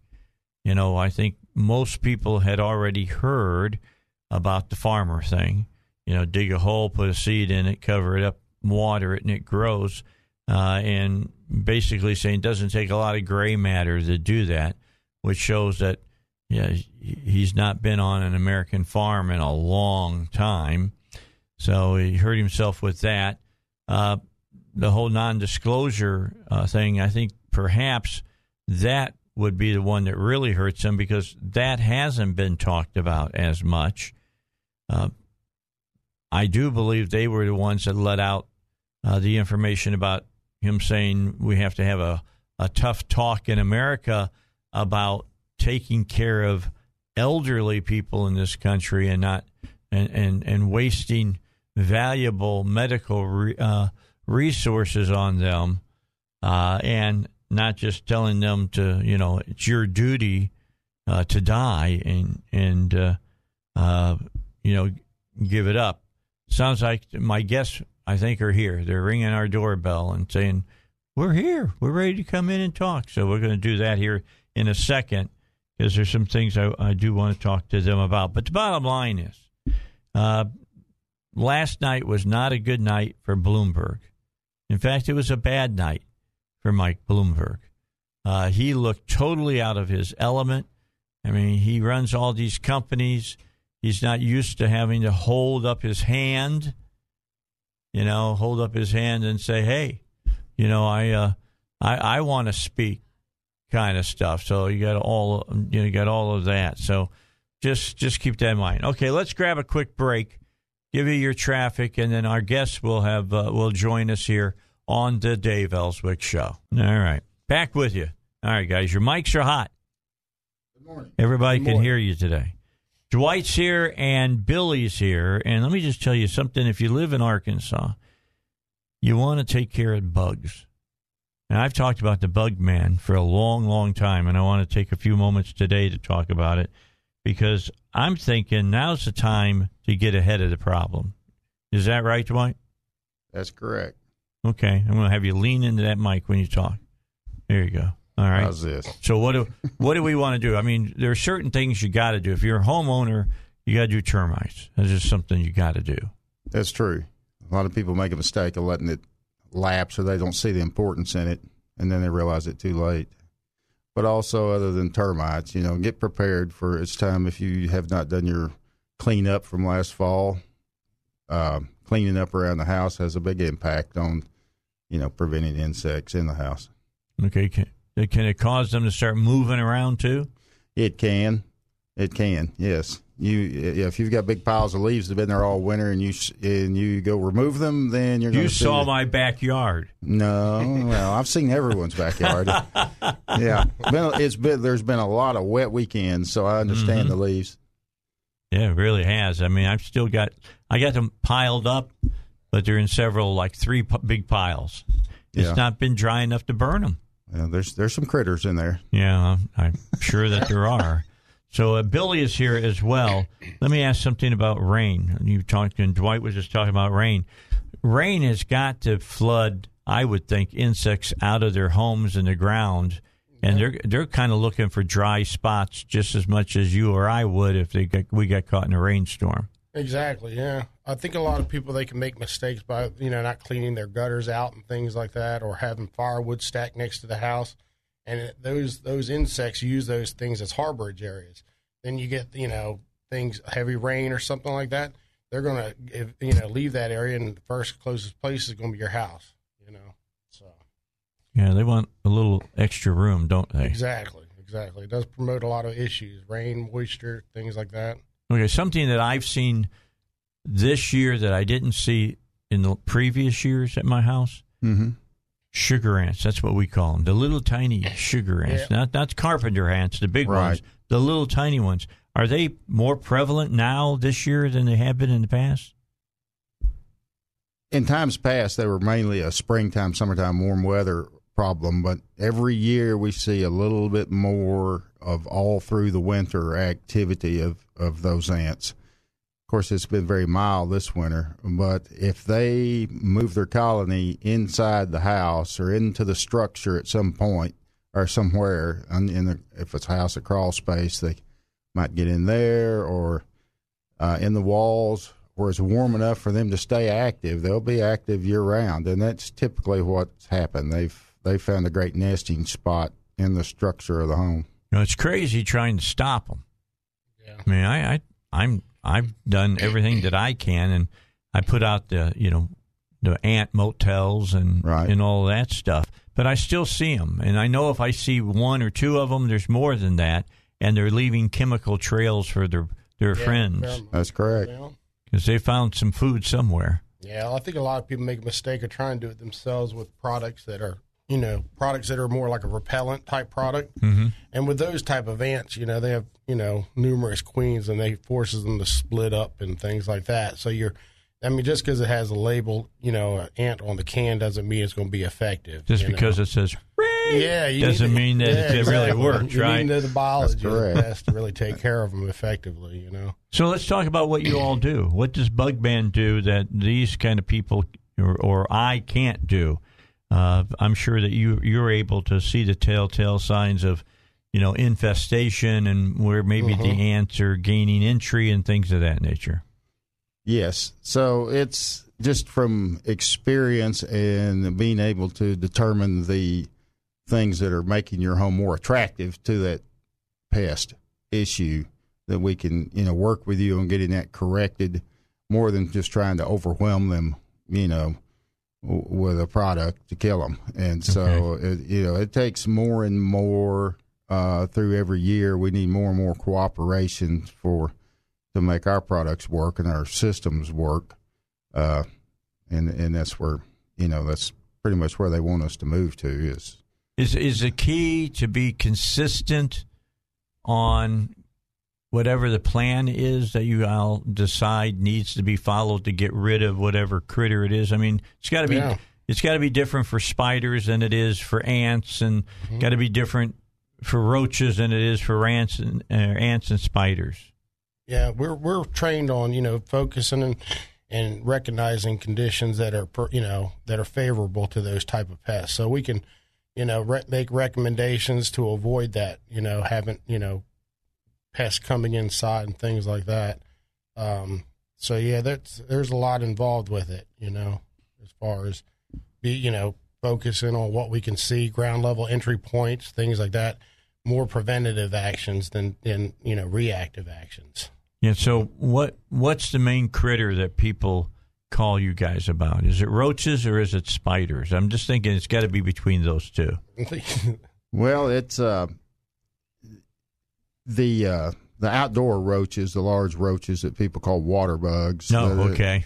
We get a lot of calls for those, and when they start raking the yards and then it gets warm up in the spring, they'll get a lot more active and end up in the house. But the ants is still, even nationwide, is the number one pest. Okay, now, which kind of ant? Is it carpenter ants? Is it sugar ants? Is it fire ants? Well, it is actually what they call the odorous house ant, which is what you're calling the sugar ant. Okay, the little tiny one. Yes. And they actually put out a unusual scent. And sometimes when you uncover a nest, they put out this pheromone that's so strong you can actually smell it. Really? If you disturb it, or if you want to crush them with your finger and then smell of your finger, you can say, I know which one that is. Okay. But I'll pass. Okay, I understand. I'll give you a pass on that one. I'll pass on that. I just, I typically, they don't bother me that much. My wife hates them. Right. It's like you can never get rid of them. If you get them and you get them, I think you just can get them under control. Because I try to set up what's called the demilitarized zone at my house.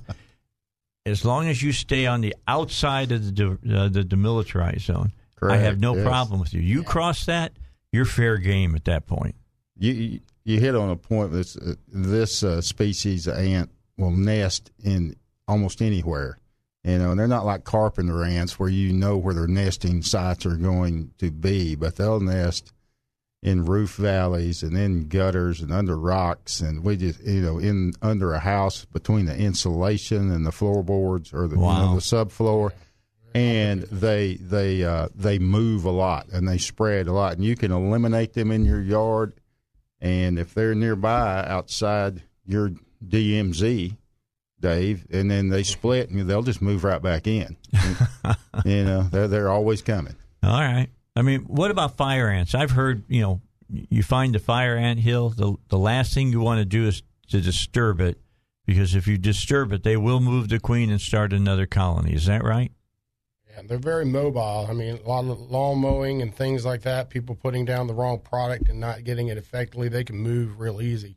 It's like waves hitting the shore, you get some, removed, and here comes another batch of them. So they could be pretty difficult. Yeah, whenever I see my next-door neighbors got 4 or 5 hills in their yard, I start watching because I know they're going to move. They're going to come over. Fire ants have multiple queens in a colony, not just one, and they've got little escape tunnels that radiate several feet out from that dirt mound that you see. And at the first sign of danger, they'll pick her up and head down the escape tunnel and spread. So that's why it's so hard to just, nuke that little mound and get rid of them. Well, I've seen, people get out and they pour a lot of flammable liquid on them and light it up and all of that. And I think to myself, you burned, you've gone in and carpet bombed the top of the thing, but you've not gotten into the real part of the nest that's underneath the ground. Yeah. That's right. Yeah. It's baits are slow acting, but they are very effective. And some of the newer products that transfer effect that can by social contact of social insects like ants, that they transfer it from one ant to the other, and the way they share food in an ant colony is makes it effective. You want to give them something, and I know you guys do this because I've used the Bugman before on fire ants because I had a big problem with them one year. You guys sprinkle stuff kind of around the nest where they forage for food, and then they carry that back into the nest, feed the queen, and kill the queen. You kill the queen, you kill the nest, correct? Take a little bit of time. Yeah, it'll take a little bit of time. Yeah, because they have to reproduce so fast, and they don't have that capability to overcome that. Once a queen dies, yes, they will. They die out, but they do have multiple queens, so you have to get them all. But yeah, that's why the bait product is. You're not going to see instant results. All right, so somebody calls you guys up. They called the Bug Man. What's going to happen? What are they going to ask when you call in, and then what's going to happen from there? They're going to ask. They're going to set up an appointment. We'll come out and analyze give them most of our services. We have a ballpark or we have a set service. We go out there and give them the price and get started on it. And then tell you how much they're going to do as far as, every situation is time. Different. Yes, and set up and a set program and to return, and some of those are custom made for the problems. Some people only have problems with one issue, with one pest, and some of them have multiple issues, and so it's more custom made for what they actually have. All right, so just think, there's a lot of different bugs out there. There are plenty of bugs in the world. Just know that. And some of them are not as big of a problem as others. I mean, I think about roaches. And I think about some spiders that you don't want, recluse and things of that nature. Right. So something that I have to do is give a call to the bug man, have you guys come out and take a look. Dwight and Billy with us here on the Dave Elswick Show. We're getting ready here in just a moment to go to Sean Hannity for his morning update.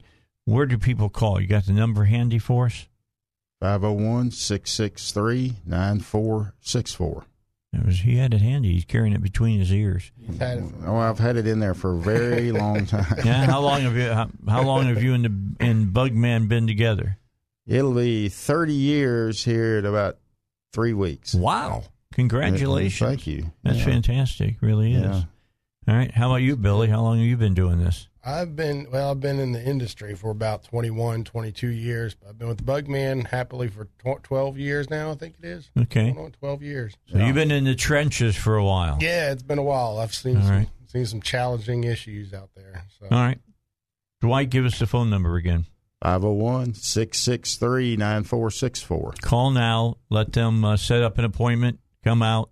You might have a specific critter you want taken care of, but they might find, just let you know, they might find some other critters that you need to deal with even before you deal with the one you think you need to deal with. That's true. All right. Yeah. Dwight and Billy from the Bugman. Hey, thanks so much, guys. We'll have you back on, and we'll talk specifically about this stuff. All right. Sean is here. Here's what he's got for you today. Hey, Pat Davis is here in the studio with me for the next half hour, and if you're still struggling and wrestling with what to do about your health care, I've asked Pat to come back in and give you all of the information you need. Now, Pat, I got something in the mail the other day. I didn't think I needed it anymore. I got not a slip, but a form from the government proving that I had health insurance last year. I didn't think you needed to show that anymore for your taxes. That may be something different for seniors. I don't know. I'm just going to drop it in. I'm going to Medicare. Watch out who you call senior. No, I'm just kidding. Anyway. I am too, I guess, technically. What's your age?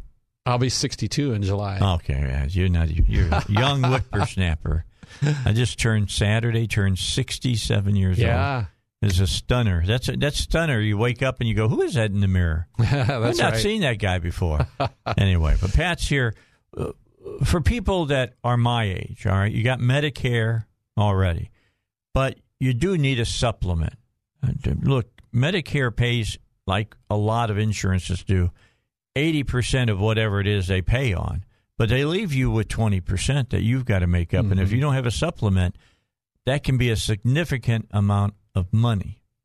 So what can you help my listeners that are in that kind of a gap? Well, actually, my focus is for those that are under 65. Okay. Yeah. That's the young whippersnapper. Yeah. I know people that do, the other, and I've done a lot of the Medicare stuff, but yeah, my focus is definitely for those who are under 65. And I'd like, if I could, share a concept I came up with recently that really helps people to understand. Pretty much everybody I talk to feels like health insurance is one of the hardest things to understand.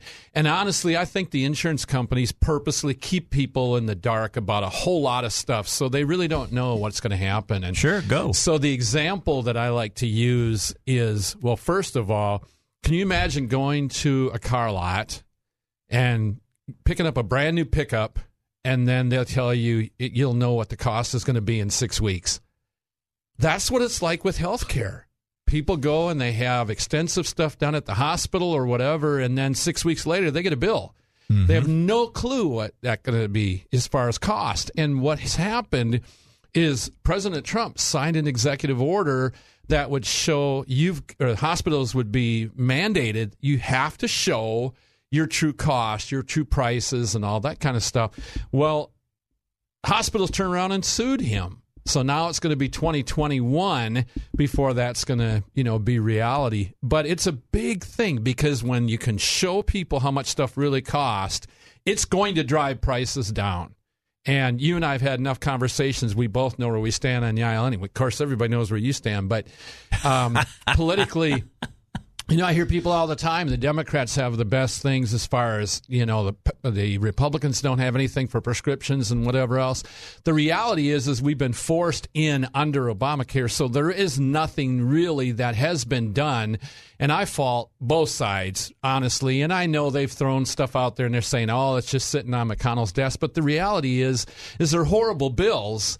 And they're going to take more from our government. And that's why they hate what they're doing. So I am interested to see what they're going to come out with for pre-existing and different things like that.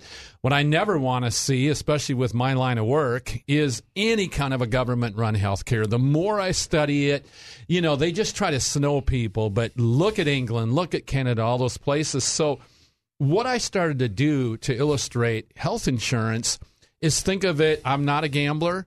But if I'm going to go to Tunica or I'm going to go to any kind of a casino, I want to use house money.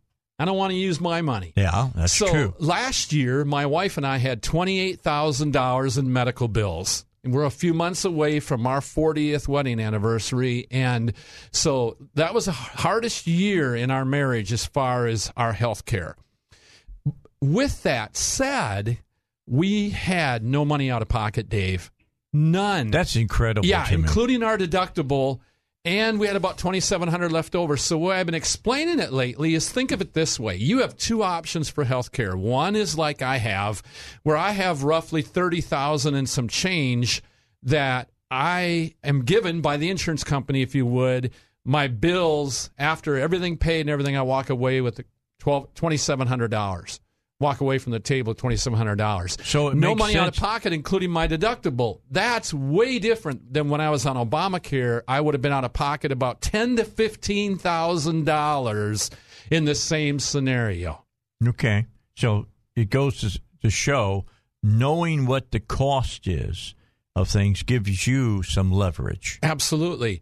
And if you have a network that works with that cost, I had a guy that said, man, Pat, your insurance is terrible. And I said, why you say that? He said, because it didn't pay anything. I said, it's because you had a specific pre-existing condition that I told you you're going to pay for if something happens. So he lives same area as we do in Cabot, and he drives over to Memphis, and he could have just drove right into a landmine and stepped on a landmine, but he walked into a gold mine without even knowing it because he said, the company didn't pay anything. I said, you're right. But your discount from our network was 80%. So his brother-in-law, whoever's an insurance agent and all smart alecky and, you got that bad kind of insurance, you got to have a Blue Cross plan or you got to have one of those major medical plans. And I said, you know what's going to happen? The next time you go to use your plan, you're going to pay all of that out of your pocket. Mm-hmm. You paid less than $1,000 on a $5,000 surgery bill.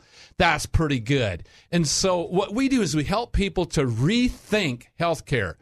I've got people who are leaving their work insurance as long as they're not under some kind of thing, they have to only do it certain times of the year or whatever. I've got whole families. I used to have just one or two people from a family. But what's cool is now I have people saying, it's costing us so much. I can get them a better plan for less money, even though their employer's paying for a whole lot of their insurance. That's crazy.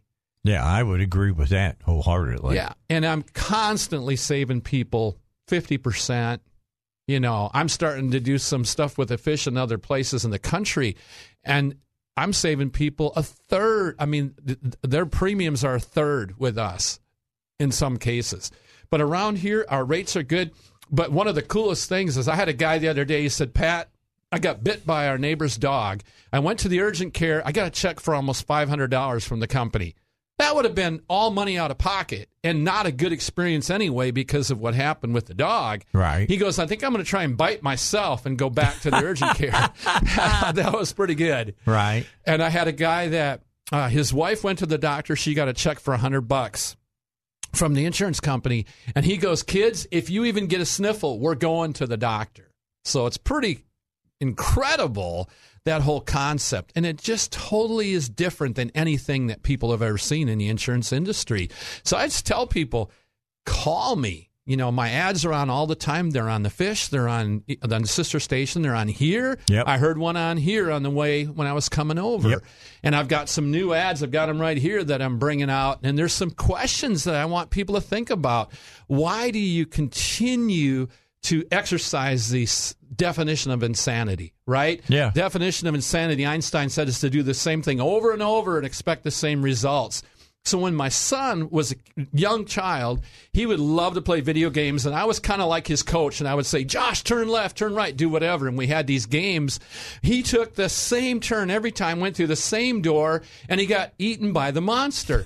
And I got to the point where I'm like, Josh, if you go through that door one more time, I'm going to kill you. Of course, we're joking, but yeah. We used to laugh about it so much, but it would be like, okay, it's time to try something different. But people don't think that way when it comes to healthcare. They just think, you know what, I'm going to spend a couple $100,000 in the next 20 years for health insurance. Not my clients. All right, we're going to come back, talk further with Pat here on the Dave Elswick Show. Phone number to reach Pat, 501-605-6935. That's 501-605-6935. Or look him up on the internet, yourhealthplanman.com. That's your, Y-O-U-R, yourhealthplanman.com.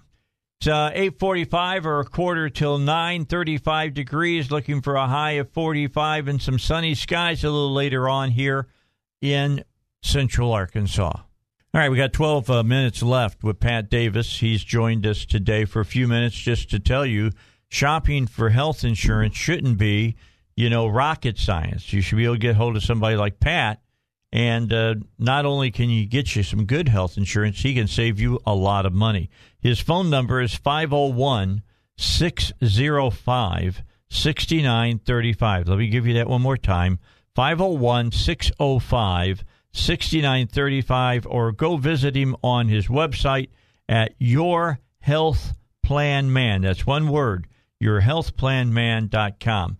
Are there general questions that people approach you with a lot, Pat? Yeah. In fact, I put together, I like to do a lot of different ads. I'm here on the 101.1 The Answer and then on the sister station, The Fish. And one ad I'm working on right now, it's things that make you go, And that's a lot for me, I'm telling you. So one of the questions that I get a lot, or that I ask, is why do you pay so much or too much for health insurance? Are you ever going to get out of your health insurance anywhere near the sometimes well over $100,000 it's going to cost you in premiums over the years? Why do you stay in a system with a status quo plan that works off of a broken system that just becomes more and more broken as we go? Why accept the lie that the only kind of insurance out there is a big plan with a Blue Cross or an Ambetter and those big companies like that? Why does it seem like always everything that you spend goes toward your deductible? And this is a separate thing, but did you know that health share plans, and they have their place, but they're not insurance? Were you aware that our plans cost sometimes half or even better than the other kind of plans that are out there? And then really the last question I have is, and it goes right along with it, if I have a client I mentioned that got paid $100 for a specialist visit, why would you want to pay a $50 or $100 copay for that same specialist visit? Well, you didn't have to. Exactly, you That's don't the have key. to. Yeah. So the bottom line question to me then I have right here is, why wouldn't you give me an opportunity to share what we do and see if maybe I can do the same for you. Is the problem for some people, well, it just sounds too good to be true? Oh, absolutely. I hear it all the time. And as we were just talking, Dave, one of the cool things for me is I've been doing this for a little bit over a year now with my company I'm with, and in that time, I have somewhere over 100 people, families, or whatever that I'm helping, and no one leaves my insurance unless their, insurance at work becomes almost free or something like that. And I've only had a few people that have, and I told you about one of them, and they just didn't use the insurance the way I told them to. But I do things different. I've already created 5 videos that I sent to my clients on how to use the insurance, how to get the most use out of our network, how to use your card. Best thing for going to the doctor, just pay cash. You're going to get the best discount at every doctor by just paying cash, and then get reimbursed about a week and a half later. That's pretty good. And so what I've done is I've built, and I'm building, a system to where people get the absolute best possible experience that they're going to have with insurance. And like I mentioned before the break, I kind of use the analogy of, going to a casino. I don't want to use my own money. If I'm not a gambler, so I wouldn't do it anyway. So somebody said, here's $1,000. Yeah, why not, right? I'll go and your money, have some not mine. fun. That's their money. Well, that's what happens with our insurance. If your bill is greater than the amount of money, you pay the difference. If your money's left over, you get a check from the company. 10 checks or in that range that Marcia and I, my wife and I, received last year from the insurance company. If you've never received a check and you pay a copay every time you go everywhere and everything goes toward your deductible, that's the definition of insanity, would be to keep that kind of a plan and not call and say, hey, what's going on? I need to know more about this. And I encourage people to go to my website. I've got copies of the videos from when I've been on your show, multiple videos. And I also have a number of blogs that I've written. Like one of them I wrote was called Air Scambulance, because it's one of the greatest scams there is. There are some times where people are meta-flighted with a helicopter or a plane with a Cessna, right? And sometimes the flight cost as much or at least half as much as they paid for the airplane or the helicopter. That's incredible. That's sick. Yeah. It's just really, really sick. You can go to 3 hospitals, stay overnight for 3 nights for exactly the same thing in this central Arkansas, and you'll pay twice as much for one as you would for another sometimes. That's just wrong. And pretty soon, though, you'll know a lot of this because you'll be able to check out prices. Yeah. Yeah, I tell people, Dave, go and load 2 grocery carts at the grocery store and then say, bill me in a couple weeks. That's what we do with healthcare all of the time. We don't know what it's going to cost. In Pittsburgh, here's a good example. Blue Cross owns one of the hospitals. How is that ever going to work out for anyone? Yeah, that sounds like you're going to get the dookie stick. Yeah. That's the fox guarding the hen house, right? You're right. Old saying there. Absolutely. So more than anything else, I just ask people, no matter what kind of insurance, no matter what your situation, or if you don't have insurance, if you're self-employed especially, get a hold of me. A lot of people who are on share plans have said, I don't know what I'm going to do. I'm not having a great experience. If you are, fine. That's wonderful. But a lot of them haven't. And if you haven't, get a hold of me. You'd be surprised how many people are leaving every kind of insurance, share plan, everything, to look at what we're able to do, because our clients just stay with us. They love it. They love getting a check when they go to the doctor. They love going to the hospital and having little or no money out of pocket at all. Pretty incredible. Yeah, I want you to think about one other thing is that, and Pat's alluded to this, is that he loses people when they turn a certain age because they have to take, Medicare. Yep. Here's the key. Why should Pat have to be in direct competition with the federal government? Right. Absolutely. I mean, you got the federal government telling you must use their insurance, even if Pat is saving you money. Yeah. It's ridiculous. Yeah, my insurance premium under Obamacare, my wife and I, our premium 2 years ago was going up to $2,000 a month. I'm 61, and at the time I was 59, she was 58, or 60 and 59. $2,000 a month. Our premium's more than half of that at this point, less than half of that at this point. And plus, being able to go to the hospital, like I said, have all the other things that happened to us last year, $28,000 in medical bills with no money out of pocket. You know, the only problem that I've run into on my medical insurance has been medicines. Yeah. You know, with this thing with my foot, and I had the whole thing of the infection, and they had to give me antibiotics. I've ended up paying over $2,000 on the antibiotics. The insurance doesn't touch that kind of stuff. Right. That's an area I'm hoping they're going to address some in the near future. I think they will, and I think the frustration, as I voiced, is they always say that the president doesn't have a plan. How can they say that? They do, you know, it just seems like they're trying to get in his mind all the time, and that drives me crazy. Every time he does anything. The impeachment hearings? Oh, my gosh. Oh, my God. It tells you everything the president was thinking. Yeah, and, you know, that's not fair. They wouldn't want anyone to look at them and go, hey, I know why you're saying you're doing what you're doing. Yeah. So we don't know what his plan is. I know he's got brilliant people that are on his staff. I know guys like Ben Carson. They're medical geniuses. I promise you they have ideas that are going to help in those areas of pre-existing and things like that. They have to. We know they have to. But we don't have to turn everything over to the government. Somebody said it best. You'll never know how much something costs until it's free. Yeah. When the government tells you something's free, hold on to your wallet. Pat, thanks for coming in today. It's always a pleasure to have you here. Goes fast. Does go fast. Yeah. All right. Pat Davis's phone number. Call him today. Set up a time that you can sit down and find out how you can save some of the money that you've been spending on health insurance. 501-605-6935. That's 501-605-6935, or go on the web to Your Health Plan Man. That's one word, yourhealthplanman.com. Tomorrow on the Dave Elswick Show, Congressman French Hill will join us. Robert Steinbach will join me as well, and I'm sure I'll have a few things to throw in of my own. Until then, have a great day. See you tomorrow at 6 a.m.